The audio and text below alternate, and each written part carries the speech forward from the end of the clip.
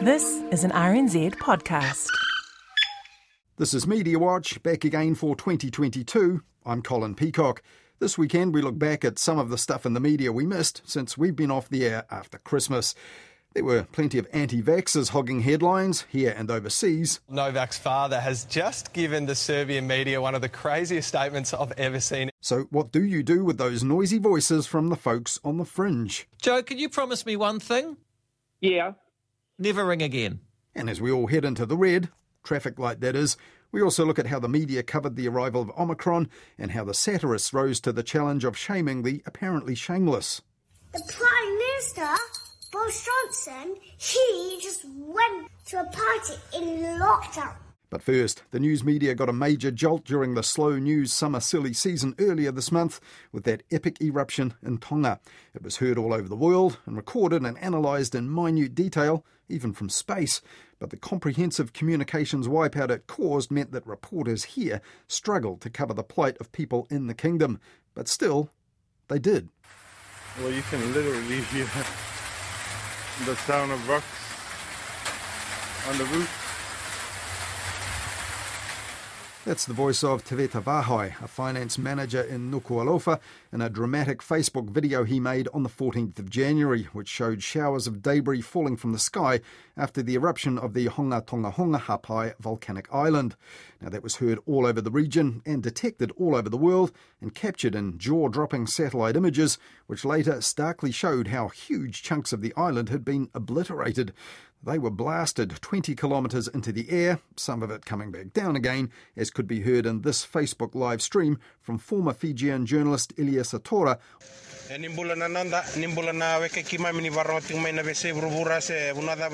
Online eyewitness accounts like those in the immediate aftermath left no doubt about how serious this was, though it was far from clear just how widespread the damage was or how deadly the disaster had been.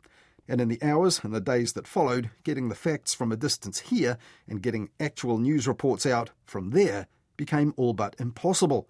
The phones were dead and the cable carrying internet communications to and from Tonga was cut. The acting United Nations coordinator in the Pacific told RNZ this. I've worked in a lot of emergencies, but this is one of the hardest in terms of communicating and trying to get information from there. With the severing of the sea cable that comes from Fiji, they're just cut off completely. So we're relying 100% on satellite phones. And 5 days after the eruption, RNZ Pacific's manager Moira Tuelepa Taylor told Morning Report things weren't much better. It's the first disaster where there has been complete silence. Often we were able to get some government disaster management office. We just heard nothing. So that has really made a lot of people very anxious. I know that the Australian High Commission has been providing a sat phone, and so people have been trying to reaching their families via there just to make sure that they're okay. And even those sat phones they were relying on weren't always reliable, with all the gunk in the atmosphere interfering intermittently with the signals. So what other communication options were there? You always have people involved in ham radio, and they're always saying, we're very useful in an emergency.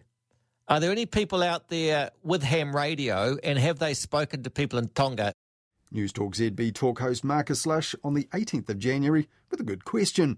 His listeners didn't have the answer, but others were also looking, such as a ham radio group in Australia, though their news wasn't good. Now, there are no known permanent amateur radio operators in Tonga. I spoke to Rolly ZL1BQD. He activated as part of a de-expedition using the call sign A35RR. Rolly said that he's involved with one of their local FM broadcast stations up on the main island, but he's been unable to get hold of them in any way yet. And that same day, a San Francisco CBS TV station reported that ham radio operators there were also transmitting in vain. The antenna above his Walnut Creek home is pointed toward Tonga. But so far, he hasn't been able to pick up anything recognizable. Any news, especially positive news, is being received gratefully by friends and family who, so far, have been left to imagine the worst. Now, no news organisation wants to leave people to imagine the worst days after a disaster when even the basics like the number of deaths couldn't be confirmed.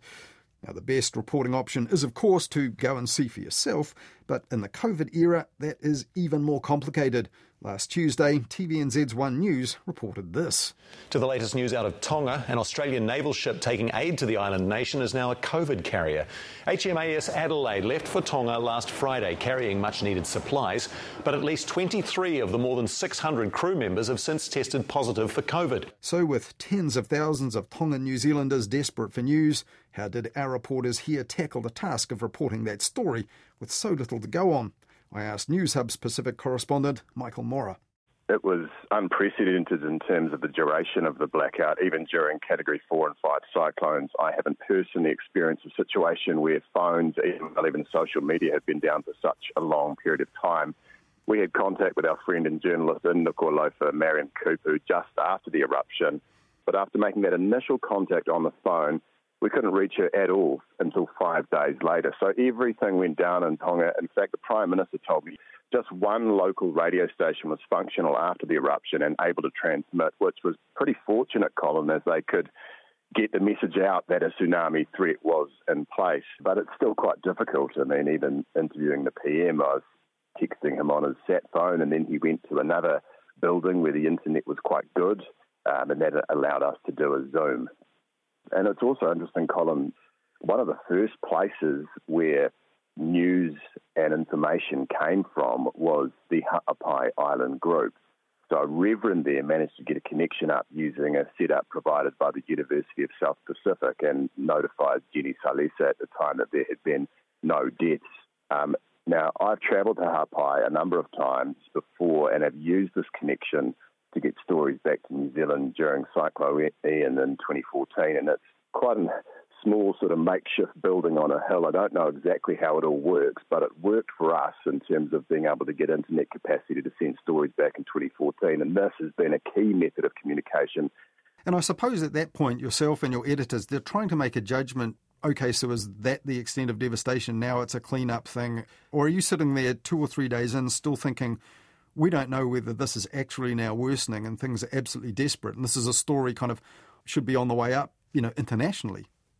The relevance and importance of the story actually increased. In the absence of being able to speak to people on the ground, the story swiftly shifted to the agonising wait for families here in New Zealand to hear if their loved ones were okay.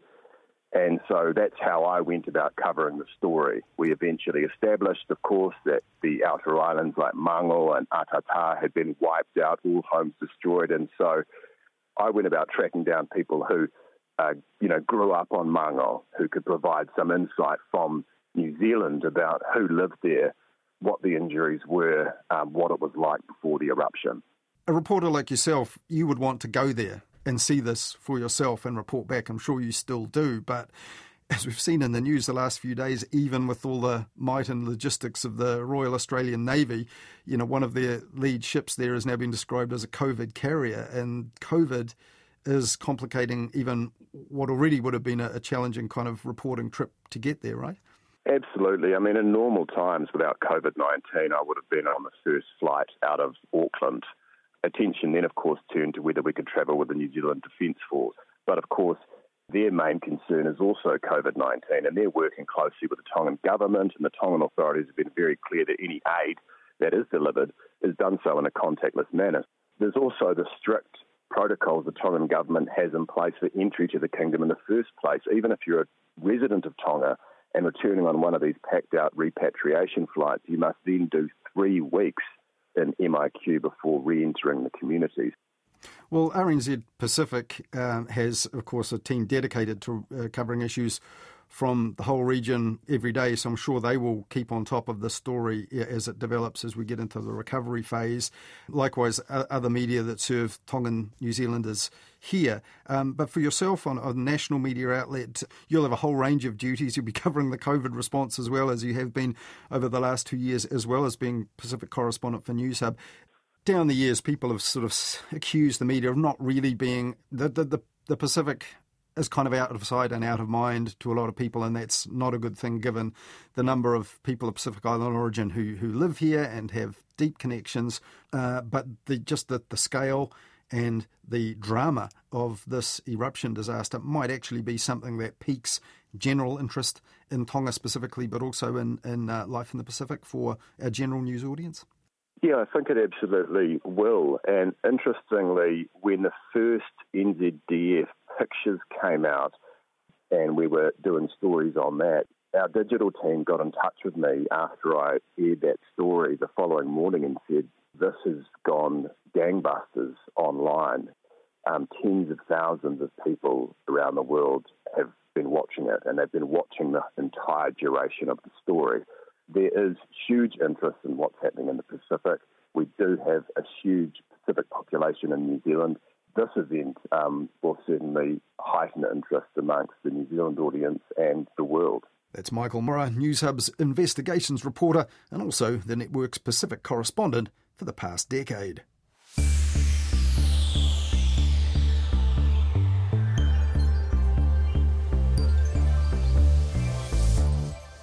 Now, one of Michael's colleagues in that time at Newshub was the political editor Tova O'Brien, who's been in the news over the holidays also, but not with her reporting.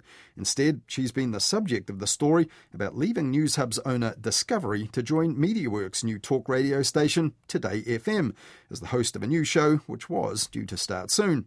But it can't start until March now because she's been barred from working for her new employer for 3 months after her current one enforced a restraint of trade clause in her contract. And in this week's Midweek Mediawatch, Mediawatch's Hayden Donnell talked to Karen Hay about the fallout from that and a bit of bad blood between the broadcasters. Even if we're just talking about competition for advertisers, does that mean she can't move to Facebook or Google, which is the media's primary competitors for digital ad revenue? And I mean, maybe that's an exaggeration, but that was pretty much what Tova O'Brien claimed in this employment hearing. Basically, if this definition of competition gets upheld, then she'll be forced back into bartending, which I think was her job before journalism. That's all she could basically do for these 3 months. That's Hayden Donnell in this week's Midweek Mediawatch, where he also looked into why ad-free RNZ's been under scrutiny from the advertising watchdog. If you missed that, it's on the Mediawatch page at rnz.co.nz, our section of the RNZ app, or you'll find it in our podcast feed.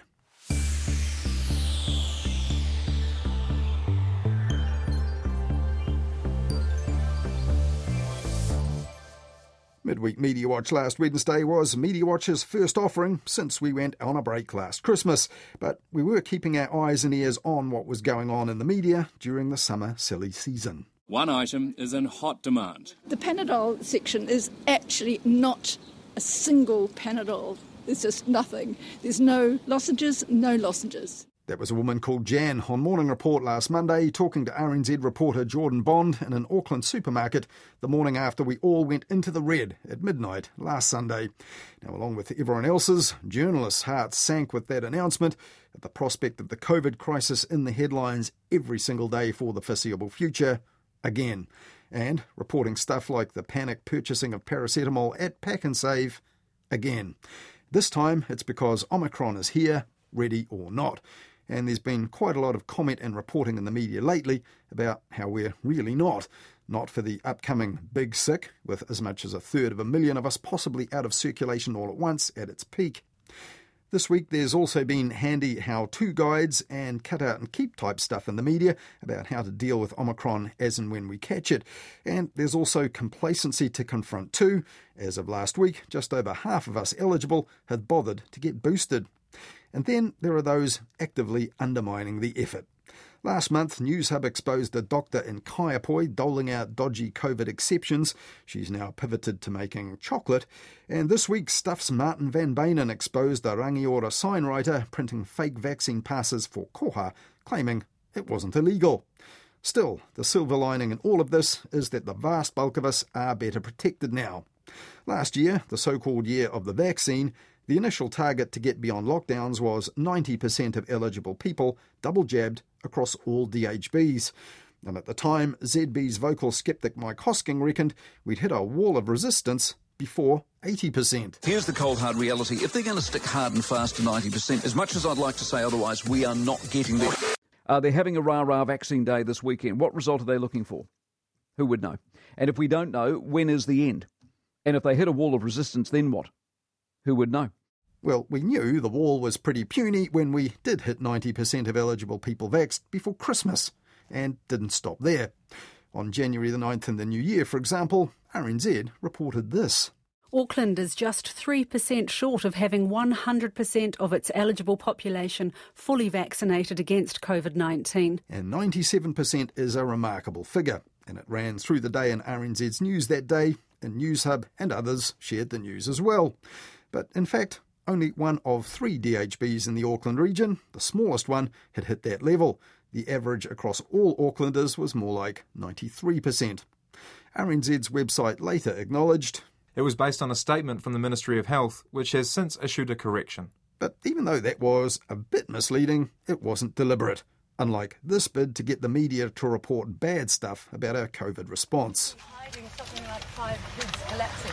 I'm sure the DHB will put a release out if that's been the case. Oh, okay. So are you investigating as reporters? Because that's the role of a reporter, to investigate. Wouldn't you be going back in there and investigating? That's former TVNZ and RNZ host Liz Gunn, now a full-blown and full-throated conspiracy theorist. There, her fellow travellers were filming her harassing a TVNZ reporter on the street about why the media failed to report children collapsing after getting paediatric doses of the COVID vaccine. But the reason that wasn't in the news was it was rubbish. The New Zealand Herald not only debunked those rumours, but also chronicled what it called the sad descent down the rabbit hole of Liz Gunn while they were at it. Though she wasn't the only one ramping up fears about our kids for their own ends. If you go in there with your wagon, I'll tow your wagon away and I'll get the boys to blow it up. You and all your syringes will run you out of town. Every school you try to go to, every parent that you try to bewitch. Brian Tamaki, once a self-appointed bishop, now a self-proclaimed apostle, also tagged as the Eft-postle by critics highlighting his ability to crowdfund from his own congregation. Now, at the time of that rant in Christchurch, he was on bail after organising other illegal protests, and when the police finally came to arrest him after that, the Herald's investigative reporter David Fisher was actually at Brian's place at the time. Yeah, we'll pop it in the formalities in the car, if it's all right. And catching those scenes was a bit of a bonus after Brian Tamaki refused to be interviewed by the Herald that day on what he said were his lawyer's orders, though that left David Fisher wondering why Brian hadn't taken to heart any legal advice about the consequences of breaching bail by turning up to further protests after his first arrest last month. Now, the COVID misinformation that Brian Tamaki and others have spread has certainly been taken to heart by some. The classic example I get is, do your own research. You know what? I could read a scientific paper about Pfizer, and I've had a look at a few of them, and they're hard going. So where do we go if we toss out the science? And how did you make your decision to get your children vaccinated? Did you sort of do your own research, or did you maybe listen to your GP? Do we not trust the MedSafe? Do we not trust the CDC in the States, which has pretty high, rigorous methods of determining when something is safe? ZB's Summer Mornings host Tim Beveridge there on January the 18th, probably regretting his decision to ask the do-your-own-research crowd what they reckoned about vaccines for kids. Because CDC is largely funded by the pharmaceutical companies, whereas the JVCI is a government-appointed body of experts. So that's not professional. And what about MedSafe over here? Well, I think MedSafe is out of its depth, to be quite honest. Now, that caller John said he had 2 science degrees, as well as 2 COVID jabs, and he said that he knew what he was talking about when he said that the UK's Joint Committee on Vaccination and Immunisation didn't recommend blanket vaccination of under-15s there. And that was true last month. But John was way off about the Centre for Disease Control in the US being big pharma funded. Only $35 million of its annual budget comes from foundational grants or direct gifts, while $8 billion of it comes from the US government in congressional appropriations. Next up on ZB that day was Ray, who took her lead from personal experience of heart surgery, word of mouth, and YouTube. But I have no trust in the FDA or MedSafe. Why not? Have you watched the documentary Dope Sick? No, I haven't watched the documentary. Well, there's a few of those sort of programs. Plenty more where she came from, though, on News Talk ZB, looking in similar places online. Hey, how's it going? Good, thanks. Are people aware that this whole pandemic can be found on the World Economic Forum website? Gary obviously lied to my producer there, but it doesn't get very far. I mean, pandemic, give me a break. God's sakes. News Talk ZB's Tim Beveridge there, pleading for a break barely half an hour after asking the audience for their reckons. Though he did do a quick bit of his own research on the claims of caller John. And the Joint Committee on Vaccination and Immunisation in the UK has recommended vaccinations for about 330,000 younger children and also those living with someone who is immunosuppressed. So the argument of protecting your communities, they are going along with that as well. And talks about the dose that's been given and that they will be reviewing it. And it's expected that they will approve the vaccine rollout among primary-aged children in about a month. That was written mid-December. So just for a bit of added context on that. A frustrated Tim Beveridge then pointed out that although the anti-vax minority is vocal and very cranky, there aren't actually all that many of them. I can tell you from the text machine that the people who are triggered by this are the 1 or 2% who haven't got vaccinated, very triggered by it. So maybe, have a cup of tea and a lie down. However, the anti-vaxxers who fill the airtime on talk radio are not likely to take that advice either. And although they're a minority, there are plenty more in the pipeline with cherry-picked information and half-understood pseudoscience. And UV penetrates everywhere. It can go everywhere. It can get into places that you can't wipe. No, well, look, John, everyone should be back at work in the next week or two, so try getting in touch again. There was another caller called John telling host Francesca Rudkin last weekend that flooding MIQ with virus-killing UV light was the obvious answer. But when the BBC asked if this really could work, the boss of a specialist supplier to hospitals told them the one type of UV that could kill COVID is the deadly one that's filtered out by ozone in our atmosphere. You would literally be frying people. You know that gritty feeling you get if you look at the sun? It's like that times 10, just after a few seconds. Now, while getting COVIDiots on the line was no problem on talk radio, the Prime Minister's partner got called a bit of an idiot too after a pharmacy in Tonga called him to say that a DJ mate of his was in the house wanting a rapid antigen test. Well, I read a little bit about it yesterday and I thought, oh, God, what an idiot. And I thought to myself, wonder how big a story this will be. And then I got my physical copy of the New Zealand Herald, and there's it's probably about a foot-high image of Clark Gayford. That did indeed spark a summer mini-scandal back in mid-January when Clark Gayford apologised for causing confusion, though he didn't address the claims of COVID corruption coming from political critics and talkback callers. That was a dick move. And he's realised it was a dick move, and he's apologised for said dick move, and we've all made dick moves at some point in our lives. But whether it was a super scandal or a simple dick move, this was the point, according to ZB's Tim Beveridge. How should the partners of Prime Ministers conduct themselves? Should they exclude themselves from Twitter? Should they exclude themselves from political conversations? I don't think so. Meanwhile, in the Herald, senior political reporter Thomas Coughlan harked back to the Roman regime, quoting the maxim, Caesar's wife must be above suspicion. In secular New Zealand, where the COVID response is the closest thing we have to a state religion, it would be wise for political spouses to be as far away from the grit of the response as possible. And after that, News Talk ZB's Tim Dower cited another political COVID controversy earlier in the summer to National's COVID response spokesperson Chris Bishop. On the scale of offending, how does it compare to a National MP going to an anti-vax rally? Well, people make up their own mind about things. Now, it was National's controversial list MP who drew attention to her own attendance at that anti-vax rally in Whanganui, not for the first time, in a Facebook post with a photo of her smiling in front of slogans from the anti-vax protest group Voices for Freedom. But after her leader Christopher Luxon rang up, she deleted the post and said this instead. It has been pointed out to me that it could convey an anti-vaccination message, which was never my intention. Though when the Herald's David Fisher trawled through her social media comments, he found dark accusations of government cover-ups in pursuit of sinister objectives and people who favoured freedom being unjustly labelled, she said, as anti-vaxxers. Harete Hipango's support of liberty became a liability for her leader, who said there'll be no more messages inconsistent with the party's vaccination stance in the future. Now, in an editorial last week, the New Zealand Herald said it hoped for a similar pivot from Brian Tamaki, who, the paper said, had painted himself into a corner, or, more precisely, a remand cell, though he got out of that last Wednesday and back home to a 24-hour curfew after successfully challenging his judge's no-bail ruling. The Herald reckoned, though, that now might be a good time for Brian Tamaki to walk the talk of Destiny Church's Man Up program, which the Apostle himself says puts men on the wrong path back on the straight and narrow.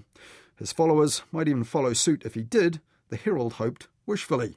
And the fact that anti-vaxxers are now on the outer, even though they make big news, was something ZB's Marcus Lush tried to point out the same night to a Brian Tamaki supporter called Joe. How's that worked out for Bishop Tamaki? Look, he loves God. He's in jail. He's got people Djokovic can't play the game he loves. Tamaki's in jail. I mean, these are your heroes, Joe. Not working out so well for them, is it? The Omicron is not serious. You're not serious, Joe. Joe, can you promise me one thing? Yeah. Never ring again. Okay. Bye. Thanks, appreciate it. If only dealing with all anti-vax outliers in the media was so simple.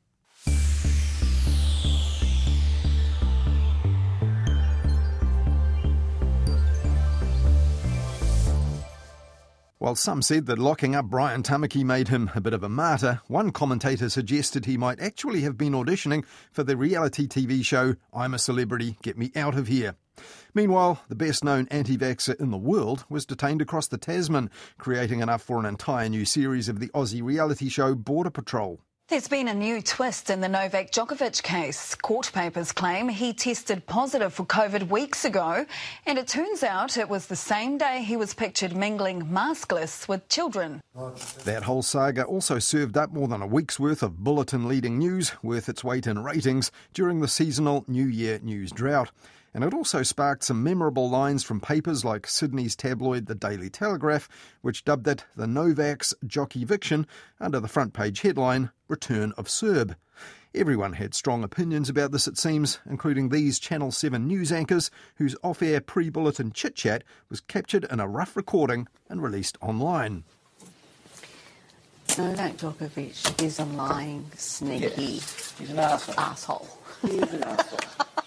Like, whatever way you look at it. Fell over his own lies, which is what happens, right? Yeah. Well, Seven's news chief said that Sweary Stuff's release was underhanded, cowardly and even illegal, but the source of the leak turned out to be a high-tech outfit that was offering automated on-screen captions for the broadcaster called AI Media. And the culprit turned out to be not a naughty robot, but an employee working remotely due to the COVID-19 outbreak. Now, the paranoia of Novak Djokovic's rallies in Serbia also added legs to the yarn. Novak's father has just given the Serbian media one of the craziest statements I've ever seen, Eddie. I'll read you a bit of this now. He has told media, I have no idea what's going on. They're holding my son captive for 5 hours. If they don't let him go in half an hour, we will gather on the street. This is a fight for everyone. It's an incredible turn of events. Can't believe that when I woke up this morning that this was unfolding. But while the Aussie media was loving this stuff, the saga went down like cold sick in Serbia's media. Yeah, the widely read Serbian daily Courier says Australia is using the tennis star as a scapegoat, and it argues that this is actually a political move by Australia's Prime Minister. And even though this Serbia versus Australia tennis tussle had nothing much to do with us, editors here loved leading the news with it too, in those innocent Omicron-free days. There's still one more large hurdle for Novak Djokovic to clear before he can compete at next week's Australian Open. Everyone knows who he is. He's a good guy. It's unfair. He should be able to play. But the revelations during the legal reviews of Djokovic's case didn't make him seem all that nice at all. Once innocent pictures attending an awards night, followed by photos with children the next day. While his family in Serbia claimed that Novak's hotel detention was torture for him, it emerged that he got special exercise gear and special gluten-free food during his 4-day stay there. And there was an irony in who Novak Djokovic was sharing that detention hotel with. The detention of Novak Djokovic has also cast a spotlight on the plight of dozens of refugees and asylum seekers being held in detention hotels in Melbourne. Now, since the tennis star's release, several of those refugees have called on Djokovic to use his celebrity to advocate for their freedom. But unsurprisingly, Novak Djokovic didn't have anything to say about that at all. As the Washington Post pointed out, the only sacrifices that seemed to count for Djokovic were his own. It was all about him and his tennis tournament. And the paper also pointed out that most in the sports world were focused on that too, though not former Aussie footballer turned human rights advocate Craig Foster. It's been all over global media, and that's what happens when, the world's #1 tennis player becomes involved. The fact that he was in the Park Hotel and at least experienced for just 4 days these innocent refugees have had to suffer for over 3,000 days, I'm hoping at least is something positive to come out of what's been an absolute mess. And those asylum seekers are still locked up in that same hotel.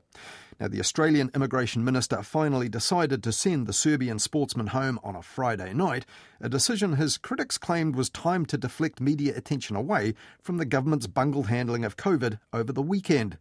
And a similar accusation was levelled at the UK's Prime Minister Boris Johnson, who's reported to have a plan called Operation Red Meat to produce populist announcements designed to counter the string of Partygate revelations as they crop up. And one of those was the sudden commitment that the BBC's current source of funding, the licence fee, would be scrapped in just 5 years. In response to that, political TV satirist Armando Iannucci said it looks like they might have moved from the pandemic to the endemic phase of Downing Street apologies, and Brits would just have to learn to live with them on an almost daily basis. And the Led by Donkeys satire team made viral videos subjecting Boris Johnson to a line-of-duty-style anti-corruption grilling. The party's over. Those were meetings of people at work talking about... Mother of God, you must think we were born yesterday, fella. And Boris Johnson was even getting it in the neck on TikTok from comedy songwriter Manya Chawawa, who was channeling Usher.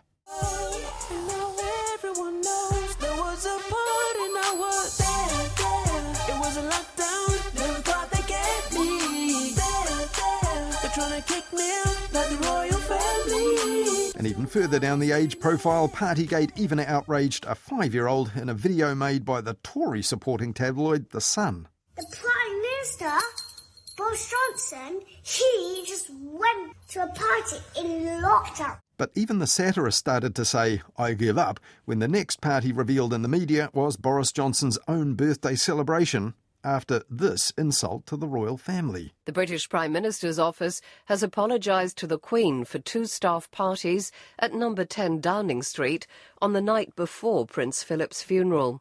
A spokesman said it was deeply regrettable that this took place at a time of national mourning. And there was an extra irony there. That story was broken by the paper Boris Johnson worked for when he was formerly a journalist. The report included claims of dancing and that a staff member was sent out with a suitcase to a nearby shop to stock up on alcohol. Now, one theory is that all this was just a bid to create more great TV content for future episodes of The Crown. But on that score, the royals had other revelations in the news this month to worry about. In a statement, Buckingham Palace announced, with the Queen's approval and agreement, the Duke of York's military affiliations and royal patronages have been returned to the Queen. Well, the Andrew, formerly known as Prince, is another story. But can reputations like those of Boris Johnson and Novak Djokovic ever come back from such a trashing in the media such as they've had this past month? Well, for inspiration, they can perhaps turn to one man who was the public enemy #1 in Melbourne 14 years ago this month. A teenager holds an alcohol-fuelled party for hundreds of kids while his unsuspecting parents are on holiday. When neighbouring houses were trashed and police cars smashed as officers tried to disperse hundreds of teenage revellers. He's destroyed our faith in him.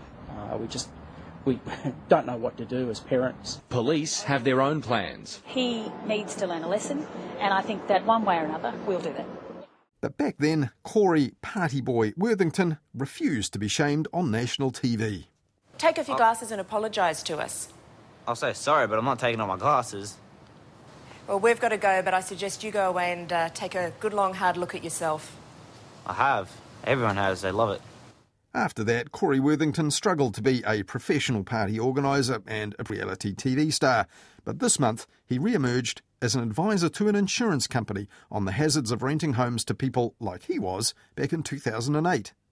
I'm Corey Worthington, but you can call me Corey Trustworthington, because I'm a changed man. I've left all that behind, except for these bad boys. And that's why Sharecover has asked me to be your guide to help protect your holiday home from harm. So let's identify some red flags. Guess with bad reviews. Red flag. Guess who asks if they can fit 20 people in a house that sleeps 4? Red flag. Guess who have neon green mullets with frosted tips? 2 red flags. So with the right attitude and connections, there's always a way back in the media. Though, like Corey Party Boy Worthington, you might just have to play the long game. Well, that's all from Mediawatch this weekend. We'll be back with more on the media at about 10:30 next Wednesday night with Midweek Mediawatch, talking to Karen Hay on The Lately Show. And then back again with Mediawatch at the same time next weekend here on RNZ National.